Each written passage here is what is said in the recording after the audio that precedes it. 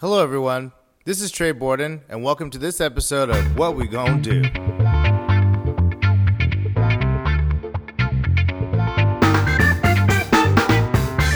I guess we can kind of jump right in. I really appreciate you guys doing this because I think that one of the most important things that we kind of, for us non-journalists, for people who are on the ground and for people who are running businesses and for people who are trying to figure out kind of what policies should be the highest priority items to change to kind of lead to a different world is through your work, is through journalism, is through media. And I think a lot of I would say that media is very culpable in terms of like why some of these inequities have persisted, kind of the narratives that surround people of color in this country, Black people, and also the narratives that white people have been allowed to kind of like think are true. And I think that media has a really interesting role in both having supported these and also dismantling a lot of the misunderstandings that we have. So I guess let's start out by saying, Erica, how would you describe kind of the difference that you've seen in terms of how the media is? Well, first of all, introduce yourself and I guess talk about maybe how you think the media has covered things differently than, Trayvon and kind of past killings that have led to protests. That's a good place to start. Yeah, sounds like a good place to start. So I am a columnist with the LA Times, newly minted. I've only been a columnist. I've only been a columnist for a couple of weeks, but I was previously a columnist in Sacramento at the Sacramento Bee, also in the Midwest, the Indianapolis Star, and I grew up in Ohio. So I've been in California now for about 5 years. I guess my perspective, first off, is we should probably define what media is because it's such a huge, sprawling thing. I mean, the LA Times is, would be considered more traditional, mainstream, old form media, where you'd have your more streaming stuff, which is, just completely social media based for the most part. And so there's different, when we talk about covering protests, there's different formats and different platforms and different, people coming at this from different ways.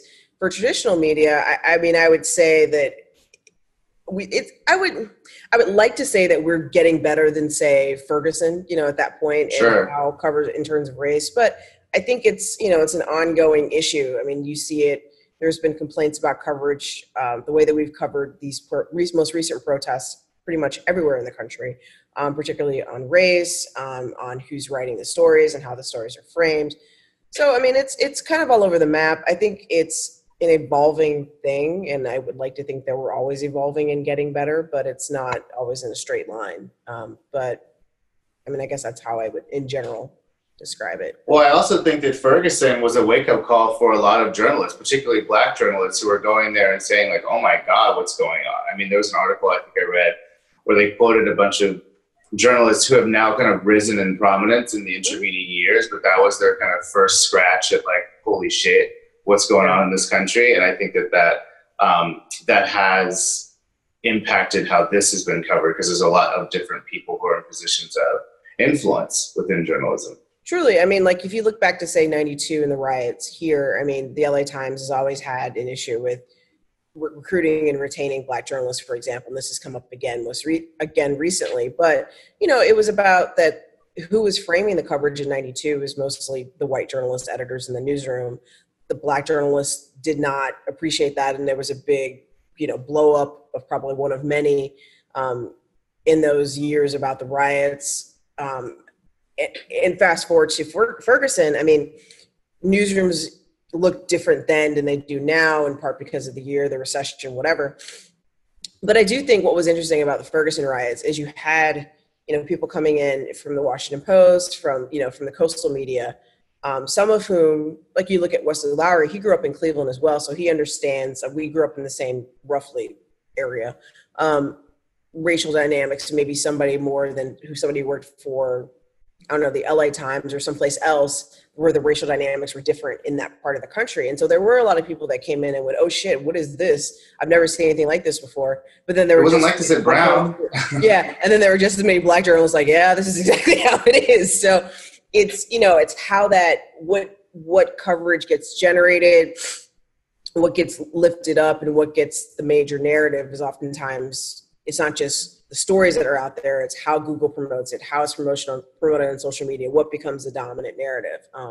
Because oftentimes people say, well, the media is not paying attention to that. If you actually Google that, there's like 25 stories on that. But it's just hasn't made it into the narrative of what we see at top line, scrape level Twitter, scrape level Facebook, scrape level Instagram, that sort of thing. So sure. And I think a lot of the coverage, I mean, even that does come out is it's how it's interpreted by the people in that region, you know? And so Allison, so you have you're from the Midwest, Wisconsin, and then you spent a bunch of time on our coasts, and now you're back home in the Midwest. How have you seen from the perspective of where you are now, kind of how are things interpreted that the media turns out? And I think do people look to different things for the media there? Well, I don't know that they look to different things. I think that the way media is consumed is a lot different. There's a heavy reliance. Sorry, Allison, can you also describe where you are? Sure. I'm in Michigan's Upper Peninsula, which is just north of Wisconsin, in a very, very remote area. And I do a little reporting for some local papers up here. And I've been up here since, I left California in early September. So just under a year. We're in the What's mid. that?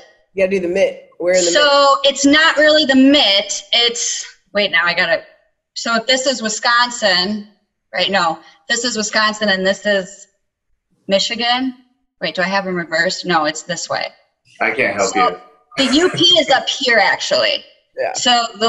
So you have to go up north of the mitt, and then it's like a little hat that sits on Wisconsin that looks kind of like a rabbit. Got it. And I'm in like the rabbit's belly, so like right north of Wisconsin. Okay, so wait, what was the question? So there's a real heavy reliance on mainstream broadcast media here in a way that I feel like is different than the circles I was moving in the West Coast. That might be more of like a rural thing. And there's still a heavy reliance, especially up here. I maybe wouldn't see this as much in like southern Wisconsin, but definitely up here on traditional, your print newspaper, whether it comes, most of them don't come every day anymore, but once a week. So there's still a heavy reliance on those kind of mediums. And in terms of print, these are not, they're not really equipped to be incredibly timely. And so in terms of what people are consuming about what's going on right now with, these protests and everything that's happening, they're heavily relying on broadcast mainstream media for their information on that. I will say, I think things like, I'd say Ferguson in particular kind of paved the way for people to take a bit more seriously this sort of like on the ground, more like alternative reporting, whether that's like alternative media outlets, whether that's independent people recording on the ground footage. Maybe mainstream media is adopting this a lot more, but I think that where there maybe was a little bit of barrier of not taking that seriously, that's changed a lot. And I don't know if that's just, because these aren't people who are really using social media actively. And I think there was like this sort of inherent skepticism of it not being official. Whereas I think we're now at the point where it's kind of shifted and that's seen maybe as a more like raw or unbiased account of what's happening. Does it help that the kind of locus of this most recent protest is kind of just right down the road in the Midwest in Minneapolis, or is that like, I don't think it really has. It might as well be somewhere far away. Well, and I'm speaking like because I'm so rural right now, I think maybe there is a little bit more of a like, oh, that's closer to our back door. But I think for people up here, Minneapolis and Milwaukee are almost just as far away as like Sacramento. It's kind of seen as like a totally different lifestyle, different world. I do think, and I didn't see this, but I'll just kind of recount this story in terms of how I think, what should we say, like consumers of media are responding is, I have a good friend who's probably in her mid 70s. She grew up very rural. She grew up pretty poor. Her and her husband scraped enough money up to kind of retire up here. He's passed away, so she lives alone. And she worked in a factory for her whole life. And I was kind of talking to her about this interview that I was doing and kind of trying to use this as an inlet to talk to her about the kind of stuff I learned in Sacramento.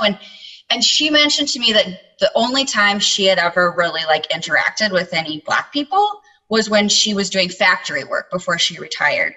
And how she always thought like Black people were like the most polite people she'd ever met in her life, and how, you know, they just must be polite people. And she was like telling me how she was watching the news the other day, and Al Roker was talking about like the conversations, right, that you have as like a young Black youth with your parents about how to behave, especially how to behave around police or even just in white circles.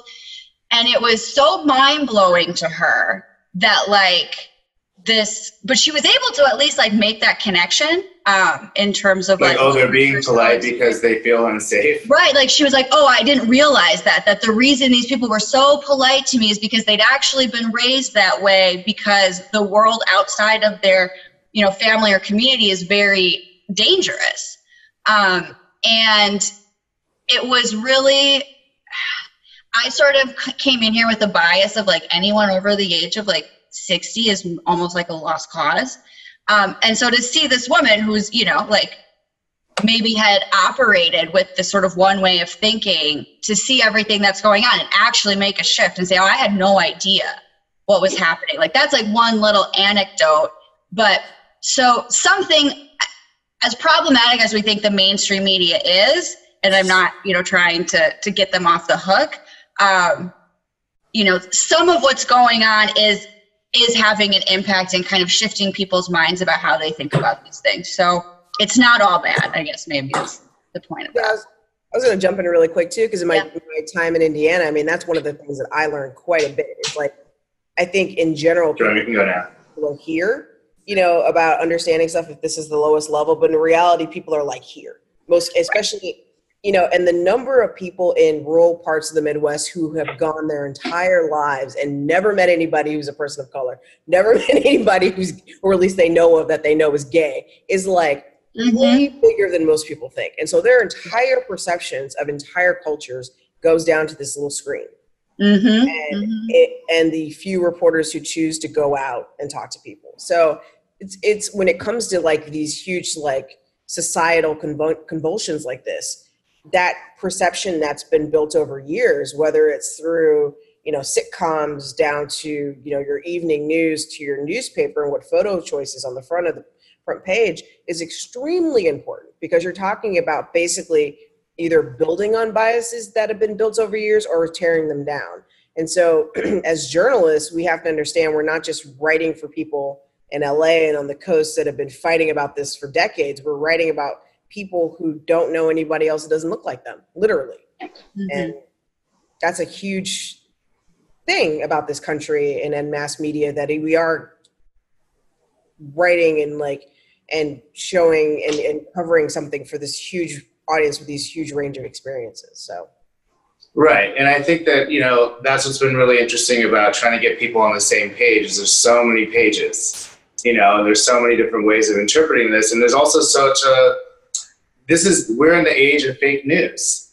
You know, it's like y'all been in COVID, you know, in terms of the journalism and media industry. And so I think that this kind of hits at a very interesting time, because on the one hand, you know, obviously kind of economically, and on the business side, journalism has been struggling for a while. Like newsrooms have been contracting. Journalism, you know, people have actually been having to be more nimble because traditional resources aren't available. And at the same time, the kind of role of media is being questioned overall by a president and an administration who would have people who would love for everyone to distrust what's coming out of mainstream media.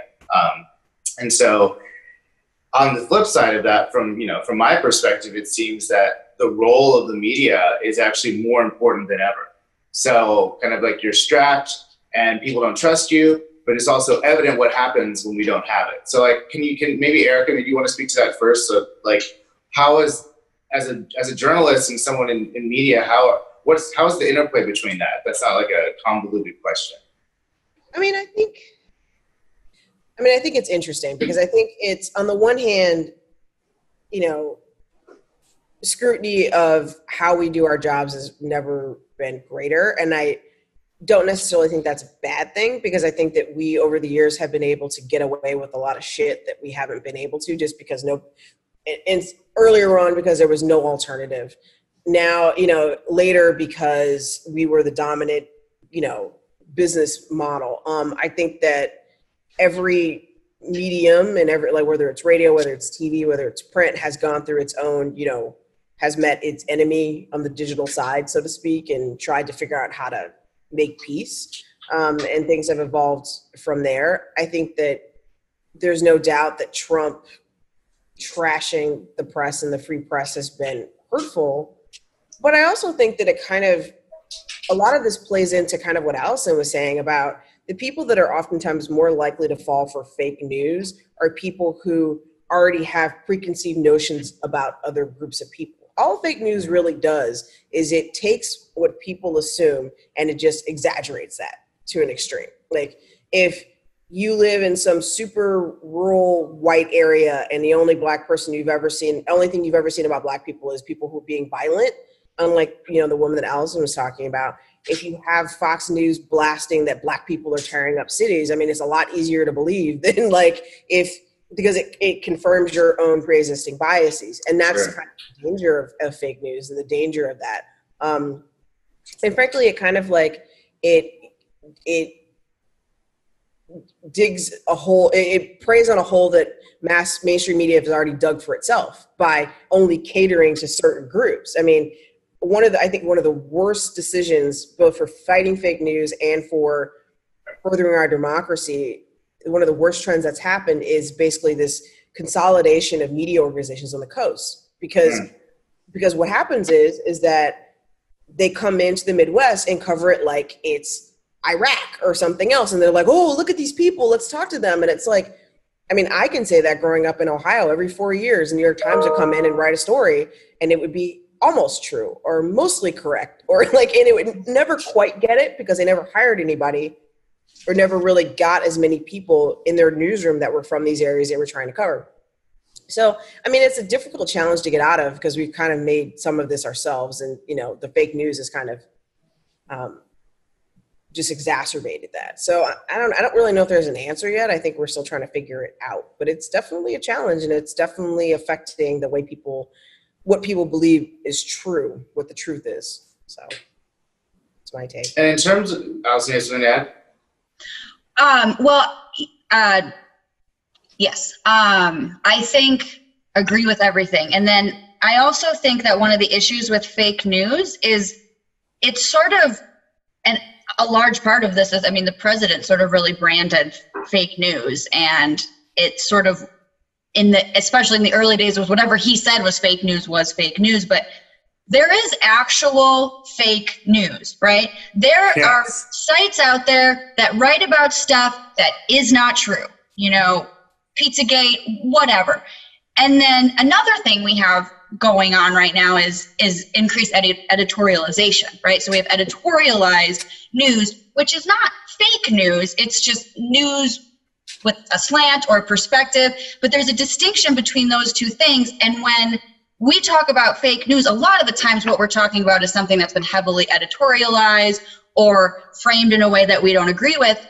And that's a good conversation to have too, but it's almost allowed us in the mainstream to forget that there's actual fake news out there that people are reading. They're disseminating across forums like Reddit, and it's contributing to radicalization. And so I think maybe not the main harm that's been caused, but one of the harms is that it's kind of allowed actual fake news to almost slip beneath the radar, because all this time we're talking about fake news, like 9 times out of 10, it's not actually anything that's truly fake. It's just an issue with how it's covered. And that nuance just doesn't fit onto Twitter or whatever social platform we're on. Right, like Kim Jong-un is alive. I thought he was dead. I was like, well, 2020 is all over the place.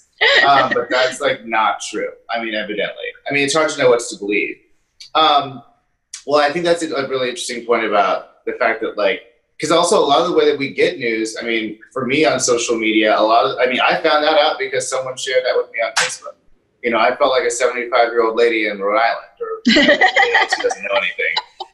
And so I think that, what do you guys think the role I mean, this is a little out of scope, but, you know, in terms of companies like Facebook that have now been like roundly criticized, there are a lot of blames been put at their feet for the election, kind of allowing themselves to be agnostic to kind of whether things are true or not on their platform, when, you know, it's not agnostic when you're making money, first of all.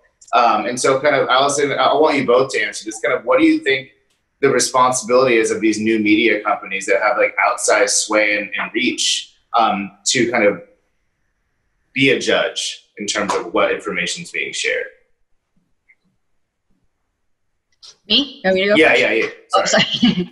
Yeah. I was like, is it that sensitive? No. I mean, I think that right now, you know, Facebook and Twitter are private companies, and they are, you know, I guess legally entitled to make those rules for themselves. But there's a disconnect between what they actually are and how they function in our society, right? They are, you know, news disseminators at this point, and I think they have a greater responsibility than maybe we see Zuckerberg reflecting in some of these congressional hearings and these clips that go viral. I do think it's a bit more nuanced than I see reflected in a lot of the conversations I have, you know, around here, I'd say, in that, you know, we want to be very careful about how much power we give any sort of entity to determine, you know, fact versus fiction. And that's sort of maybe where whoever is messaging Zuckerberg around what he's trying to do is coming from. But at the end of the day, I just see a lot of like shirking of responsibility of like, we're just going to put this information out there.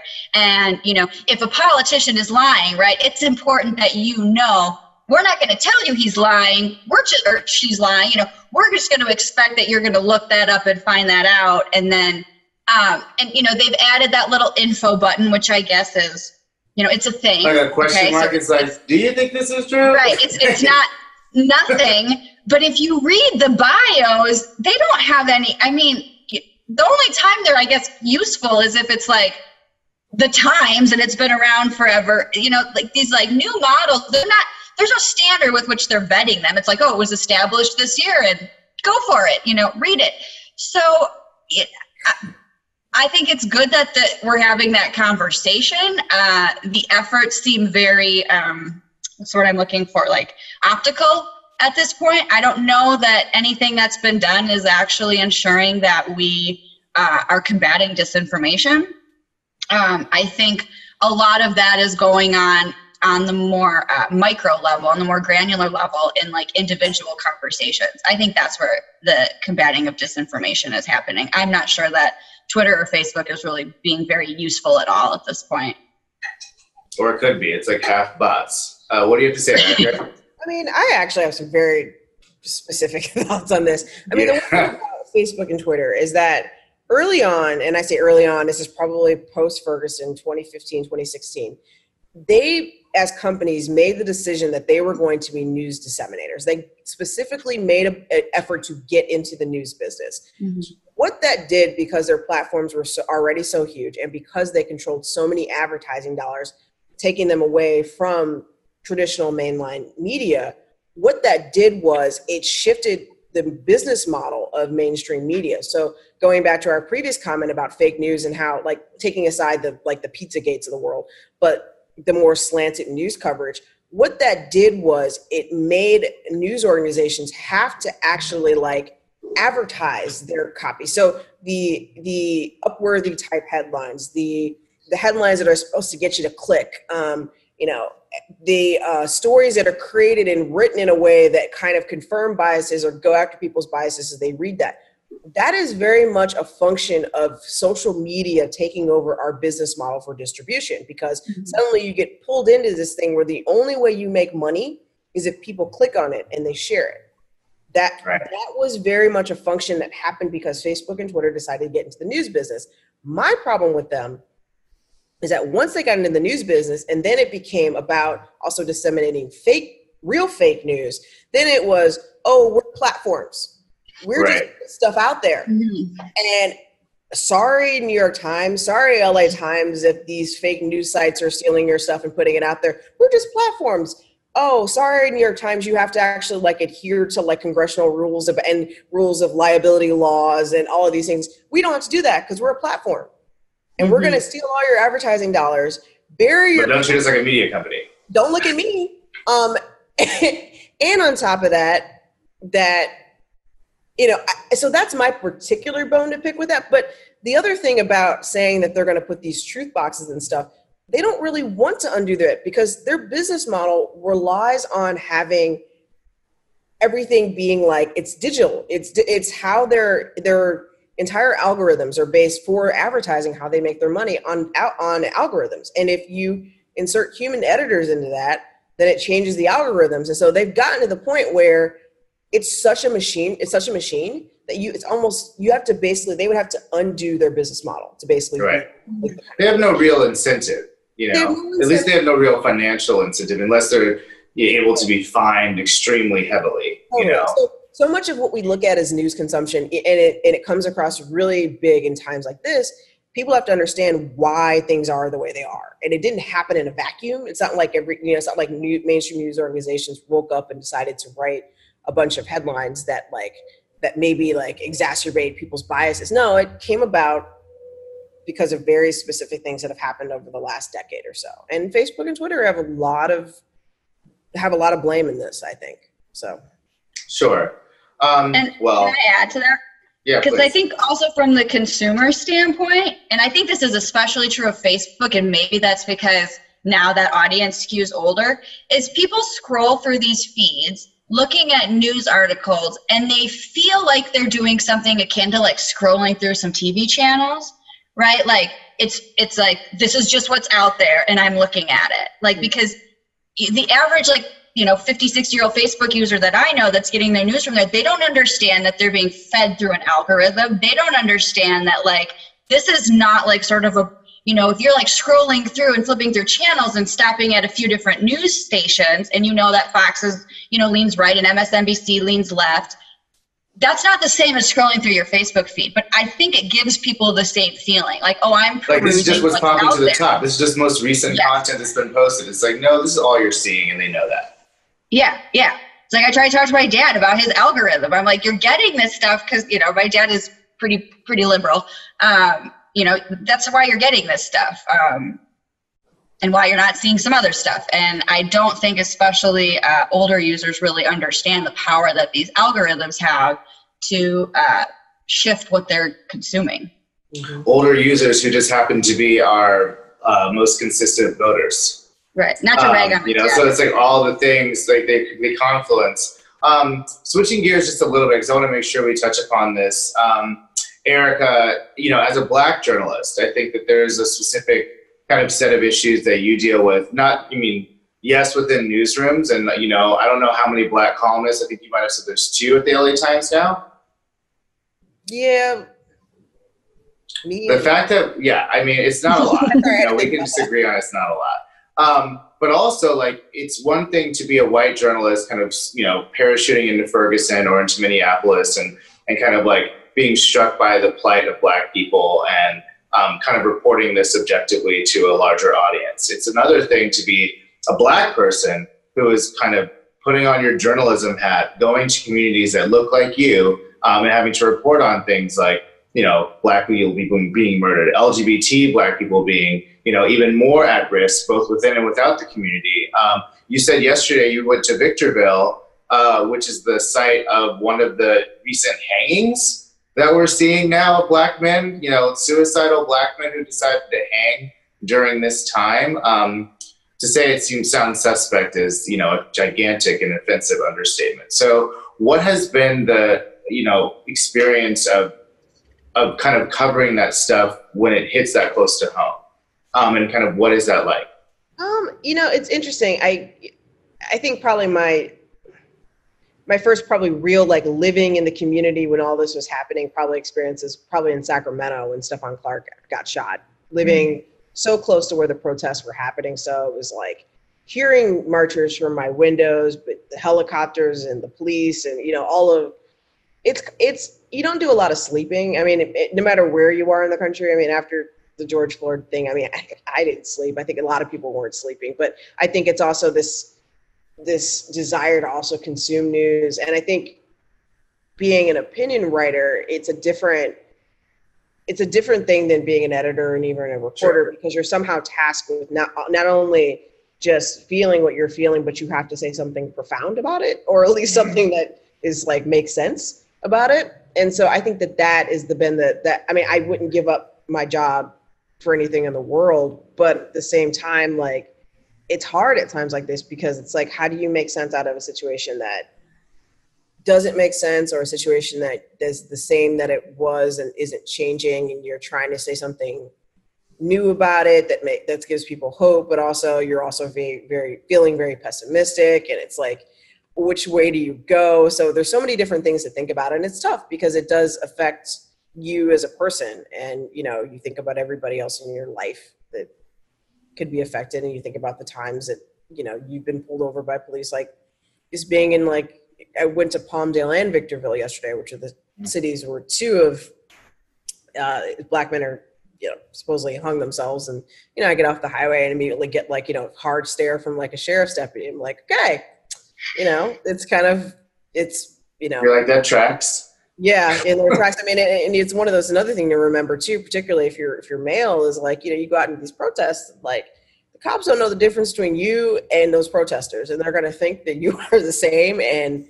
yeah, ask the homie from CNN. Yeah, exactly. Like, dude who got literally arrested on camera. I mean, that was some stuff. That was the kind of stuff we saw at Ferguson. I mean, that people being arrested for just being, and being reporters basically, and police officers not liking the attention, I guess. I mean, but it's it's crazy. It's craziness. And I feel like and Allison, you can speak to this as well. It also seems like during these protests, I mean, we're protesting police violence, and then the protests are met with like even more increased police violence. And it's been surprising to see people who are not normally finding themselves targets of police violence, receiving it, both in terms of non-people, like white people, getting their asses beat by cops, but then also medics and journalists. What does that do to kind of like the journalist community when like things like that are being shown in the media? I mean, has it somehow radicalized some dormant journalists or newsrooms that are like, you know what, maybe we wouldn't have been so aggressive about things happening to black people, but now we've seen how really horrible it is because they're actually even attacking our organizations. I mean, Allison, have you seen any kind of discussion of that? Or Erica, if you have thoughts about that? I'm just curious, like, is there more empathy from news people because they are now the targets as well? I mean, that might be a generalization, but. I haven't seen it in the news community in particular. Erica, I'll let you field that. I think I think anytime something happens to one journalist to another, I mean, journalists are the most stubborn, I'm not doing what you told me to do just because you told me to do it group of people like ever. And so when there's something, I think that's the one thing that police officers constantly underestimate, is that they think that they can like pressure journalists into like not covering them by like, like cracking down, when it usually has the exact opposite response. Right. So, and I don't know why year after year after year they keep having to learn this lesson, because it's just the way it is. But well, that's what you guys are for. You guys are like, exactly. What you say? Like give me the chance to be the underdog, and like and it's like people just. I mean, that's why people get into journalism. It certainly isn't for the money. You get in it because you want to have some sense of like idiotic save the world syndrome, or you hold people accountable. Yeah, and so like if it's like if I'm going to be arrested for 24 hours for doing for protesting, people are going to be like, yeah, sign me up, and then I'm going to write a story about it, and like right. This will be my most read story ever. Exactly. Well, that's really interesting, and I think that we'll have to see. I mean, because I think that like such a important part in something you have what happened at the New York Times with the Tim Cotton editorial that got published, and I guess the head of the editorial page had to resign, due not just to public outcry, but to outcry from within the newsroom. And I think that seeing the way this has been covered, from the photos that you see of the victims to kind of the the preponderance of coverage of some of these issues, not just kind of like the police perspective, but, you know, we know so much about Breonna Taylor's life, and we know, you know, constantly that the police officers have yet to be arrested. We've even seen how that's affected the Senate run in Kentucky. You know, it just seems to be such a heartening amount of, I mean, I don't watch Fox News, so I don't know how they're doing their jobs right now. Probably the same shitty way as always, but I think that you said what? Fear? Yeah. Fear. Oh, Fear sells. Speak more to that, Allison. Like, kind of what is the counter narrative in terms of journalism? You can speak to that at all. Well, what's the count? Sorry, say that last Like, part. kind of like we've been talking about how, like, you know, mainstream media is kind of, you know, genuinely grappling with what's happening in the country. And you're talking about how for people who are really resistant to kind of the implications of this movement, fear is being used. Kind of like, how do you see that? Well, I mean, in a more straightforward way, it's like you put enough footage of people, you know, burning buildings or being destructive, and like you're in your like tiny insulated community and don't ever see that. It's horrifying. And you're like, yeah, do whatever you want, send in the troops, whatever. This can't be done. On the other hand, and this has been interesting, it's actually kind of a little disheartening in a weird way, but I will say that the people that would consume that type of news, because a lot of them tend to be, you know, the Patriot movement is full of a lot of really anti-government overreach folks. And what I've seen is those people who may not be at all open to the idea that, you know, racism is real, systemic racism exists, et cetera, they actually still find an entry point through the actual police brutality, right? Like, so it's like they're more like, they can get on board with like the police are running out of control before they can get on board with like, well, it disproportionately impacts Black people. And it's frustrating, but it does like move the conversation forward a little bit further. And then you can kind of try and start talking about issues around like poverty and what drives crime, what drives high police presence in communities. I'm not going to say I've had a ton of success necessarily yet moving that needle, but it did surprise me actually that there are people who kind of got on board with the like, you know, I don't know that I've ever seen defund the police, but like rein them in, that I wouldn't have imagined allying themselves with this movement, because they would be very dismissive of what we would say are the underlying causes. So it'll be interesting to see how that plays out, because I think that a lot of these people are first and foremost anti-establishment, right? That's like a big part of what appealed to them about Trump. But you know, these are people who arm themselves because they see a threat of what we're seeing happening right now, right? That's why they're very pro-2A. They don't want, you know, the cops to come and take away their guns or take away anything. And so there's such a high volume of footage of police acting in a way that we don't think they should act toward civilians, that I think it is kind of causing a wake up. It's not necessarily the wake up we were hoping for, but maybe it gets them a step closer. And, you know, I don't know. Time will tell, I guess. Yeah. I do think it's really funny that, you know, the same anti-government groups, militias, that were protesting at state houses because they were like, oh, it's going to be a shutdown. They're going to like take away our rights. And it's going to be a socialist takeover because of coronavirus. And we find out that actually, no, the socialist takeover, quote unquote, has been because, you know, people are protesting the death of a Black man by police. So it's kind of like, you know, it is this strange bedfellows kind of thing, like the man who was arrested last night, or the two people arrested last night in Oakland, the militia members who infiltrated that Black Lives Matter protest, at least charged anyway, with infiltrating a Black Lives Matter protest to shoot two, you know, cops, federal agents. So it's like, you know, 2020 is making strange bedfellows for sure. Yeah, it's weird.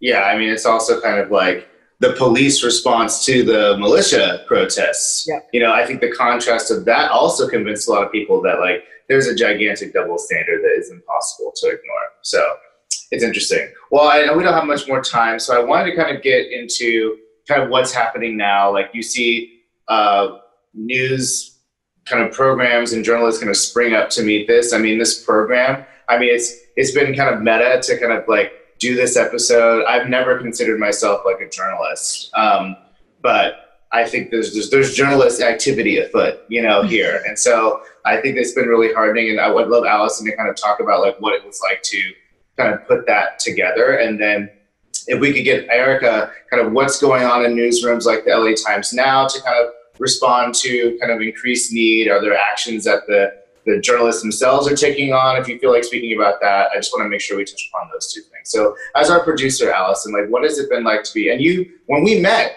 you were a part of kind of like a independent alt news outfit, and you can kind of like, what's the through line from there to here? Yeah. So when Trey and I met, I was the media partner for your art gallery, and you guys put me in a window in a mall. News happening People here. Stared at me while I tried to write news briefs and stuff. Wait, I just lost. Right. Yeah, right. I just lost the thread of the question. Tell me again. So from that standpoint, and then obviously you had your stint at Comstock, and now you're the producer of the show. Like, what we gonna do? Okay, yeah.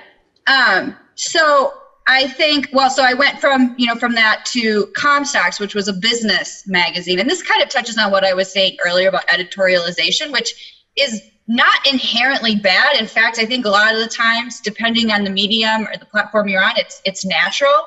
And the import is in being transparent about that, right? That so I work for a business magazine. It's a business magazine. Like there is a specific point of view, and anything I cover will be seen through that lens. And as somebody who hadn't really done a lot of business journalism before that, like that was something I had to learn. So when we talk about a show like yours, my role as the producer, right? I'm a journalist. You don't have a journalistic background. This show has a point of view, and that's Trey's point of view. But that doesn't mean that the content, right, shouldn't have that perspective, right? So like that's kind of what I try and bring to the table. When we select a guest, when we select a topic, it's like, how can we work together to feel like, to figure out what are the best questions to ask, and like, what are the avenues we want to go down, and like, what are the potential follow-ups we want to make sure we're drilling down on. That has been different for me, right? Because I've never, produced anything that has such a strong point of view. You have a strong point of view, Trey, right? Sometimes.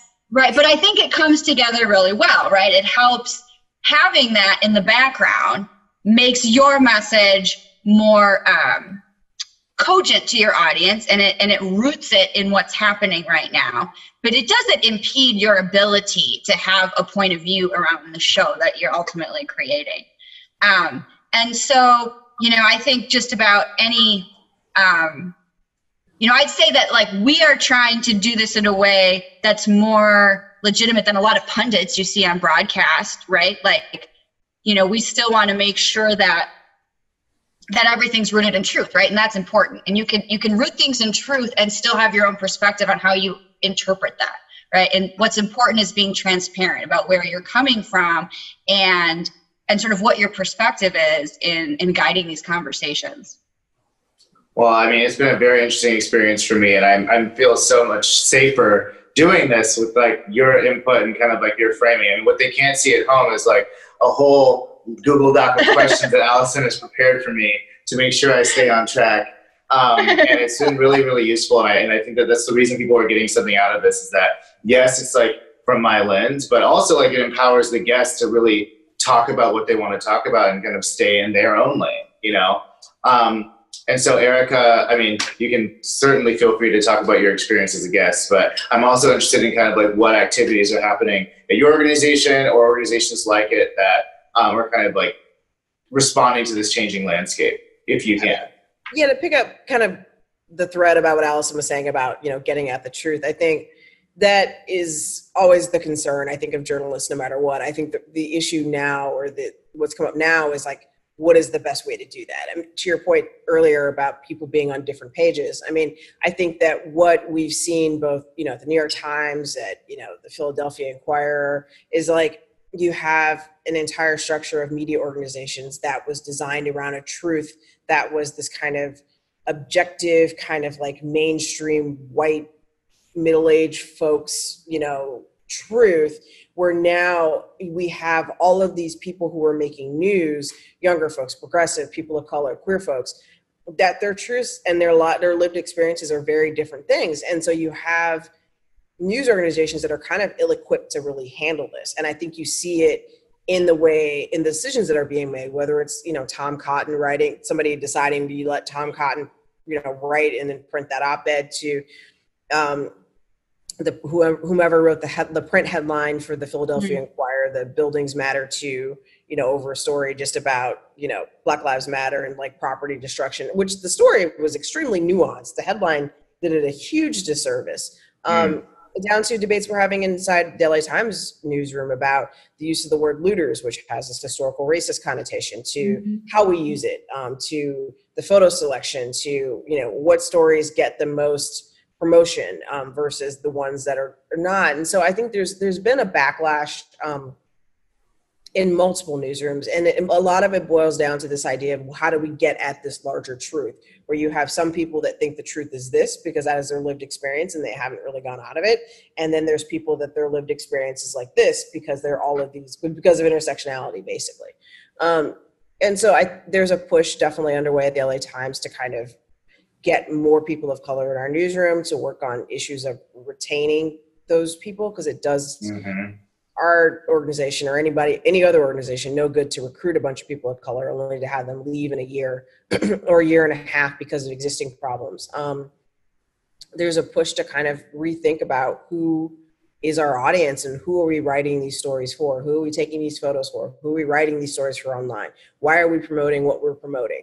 And I think those conversations are long overdue. The LA Times has said, at least since I've gotten there, and I would imagine for at least another year before that, there's very much understanding that LA County, in addition to the state of California, which is our main audience, is a majority minority state county. And so in order for us to have an audience of readers who subscribe to us and to be successful as a business, we need to basically broaden our audience. And that's not just us. I mean, you look at NASCAR. I mean, like, there's a reason why NASCAR was like, okay, Bubba Wallace, we're going to take down that Confederate flag. It's because NASCAR, and I say it's somebody who's living in Indianapolis, has been dying for years because it's got a very finite group of people, of white people who are older, that have come to these races, and they haven't really done a good job of reaching out. And part of the reason is that damn flag. And so the reason they agreed to do that was not just because it was the right thing to do, it was because it was the right business thing to do. And I think that well, they've probably been knowing they were supposed to do it, and this gave them kind of a cover to do it, Exactly. And so my hope is that, my entire career, news organizations I belong to have talked about diversity, and talked about recruiting and all these various different things. But this is the first time, honestly, that I think that news organizations actually understand there's a very legitimate business reason to do it. For all of the financial pressures that are external and internal, if news organizations don't find a way to actually reach the audiences that are growing, they're going to die. And I think that I'm hoping that will convince them to take the steps that our union, other unions and other news organizations are pushing them to do. So I guess time will tell, but I'm optimistic. And I think that's always been the case. It's like there's such a there's a moral reason, and I think that should be enough. When the stakes are this high and the outcomes are this horrific, there is a moral imperative to kind of change the way you're operating if it's adding to this issue in any way. But I think that given our capitalist society, it's like the writing's on the wall. You are not going to survive. You're not going to make any money, and the color you care about is not even white; it's green.